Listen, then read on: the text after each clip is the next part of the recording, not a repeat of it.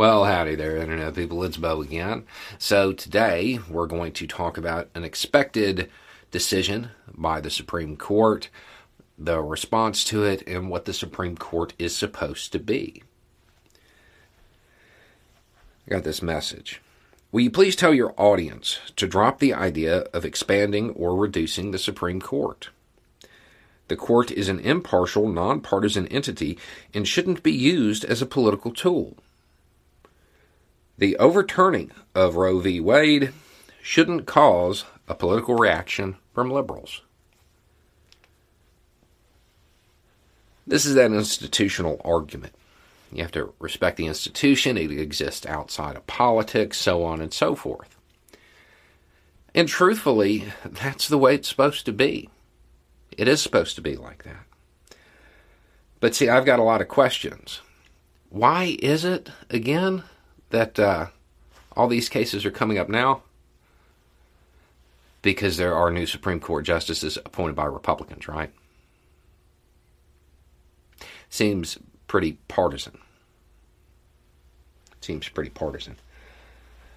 Well, let's be clear on something. I don't think that they should expand or reduce the size of the Supreme Court based on what happens in this case and whether or not that's overturned. I think they should do it anyway.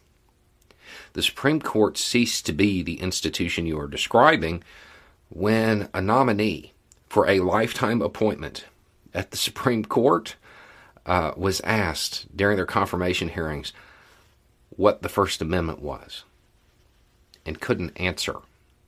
And then Republicans confirmed them anyway. At that point is when it became a political tool. That's when it lost all pretext of being anything other than that. What you're asking for is for Republicans to be able to use it as a political tool, but Democrats have to respect the institution.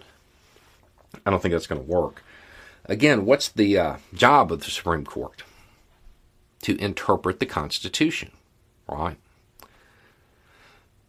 What constitutional change has occurred since Roe v. Wade to now that is going to allow it to be overturned?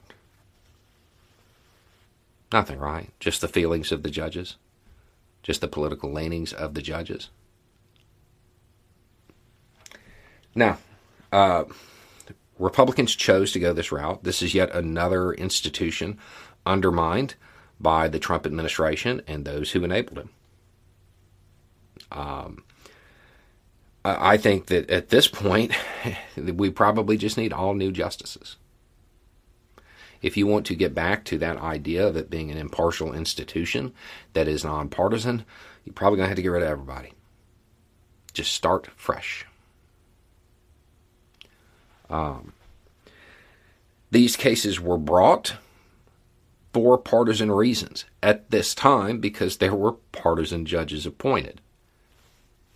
You don't get to complain about what Democrats are going to do in response. You made it a political tool. It's going to be one now. Congratulations. See, the thing is, I have a feeling that this is likely to backfire because the reality is that there isn't a real basis to change the ruling. The reality is that an overwhelming majority of Americans want Roe v. Wade upheld. So if it is overturned, if it is reduced in scope, it's going to probably upset a lot of people, especially when all of those trigger bans, the laws that were put on the books in case this happens, in case Republicans did get a majority and, were able to make it political, those laws are already on the books. So once those bans go into effect, there's going to be a whole bunch of state-level cases about it, right? If I was the Democratic Party, if you really think about it, when are those cases going to start making their way through the courts? Right about midterms. The Republican Party has done an outstanding job of providing a really good way to improve voter turnout for the Democratic Party. Now, the argument about the Supreme Court being an impartial institution, exempt from partisan politics, that ship sailed. That ship has sailed. When you had justices who said, oh, this is settled law, when you had justices get confirmed without really showing that they should be on the bench because they had the right political leanings, because people assumed what they would do in this case for political purposes, and that's why they got appointed, you don't get to say, oh, don't make it political.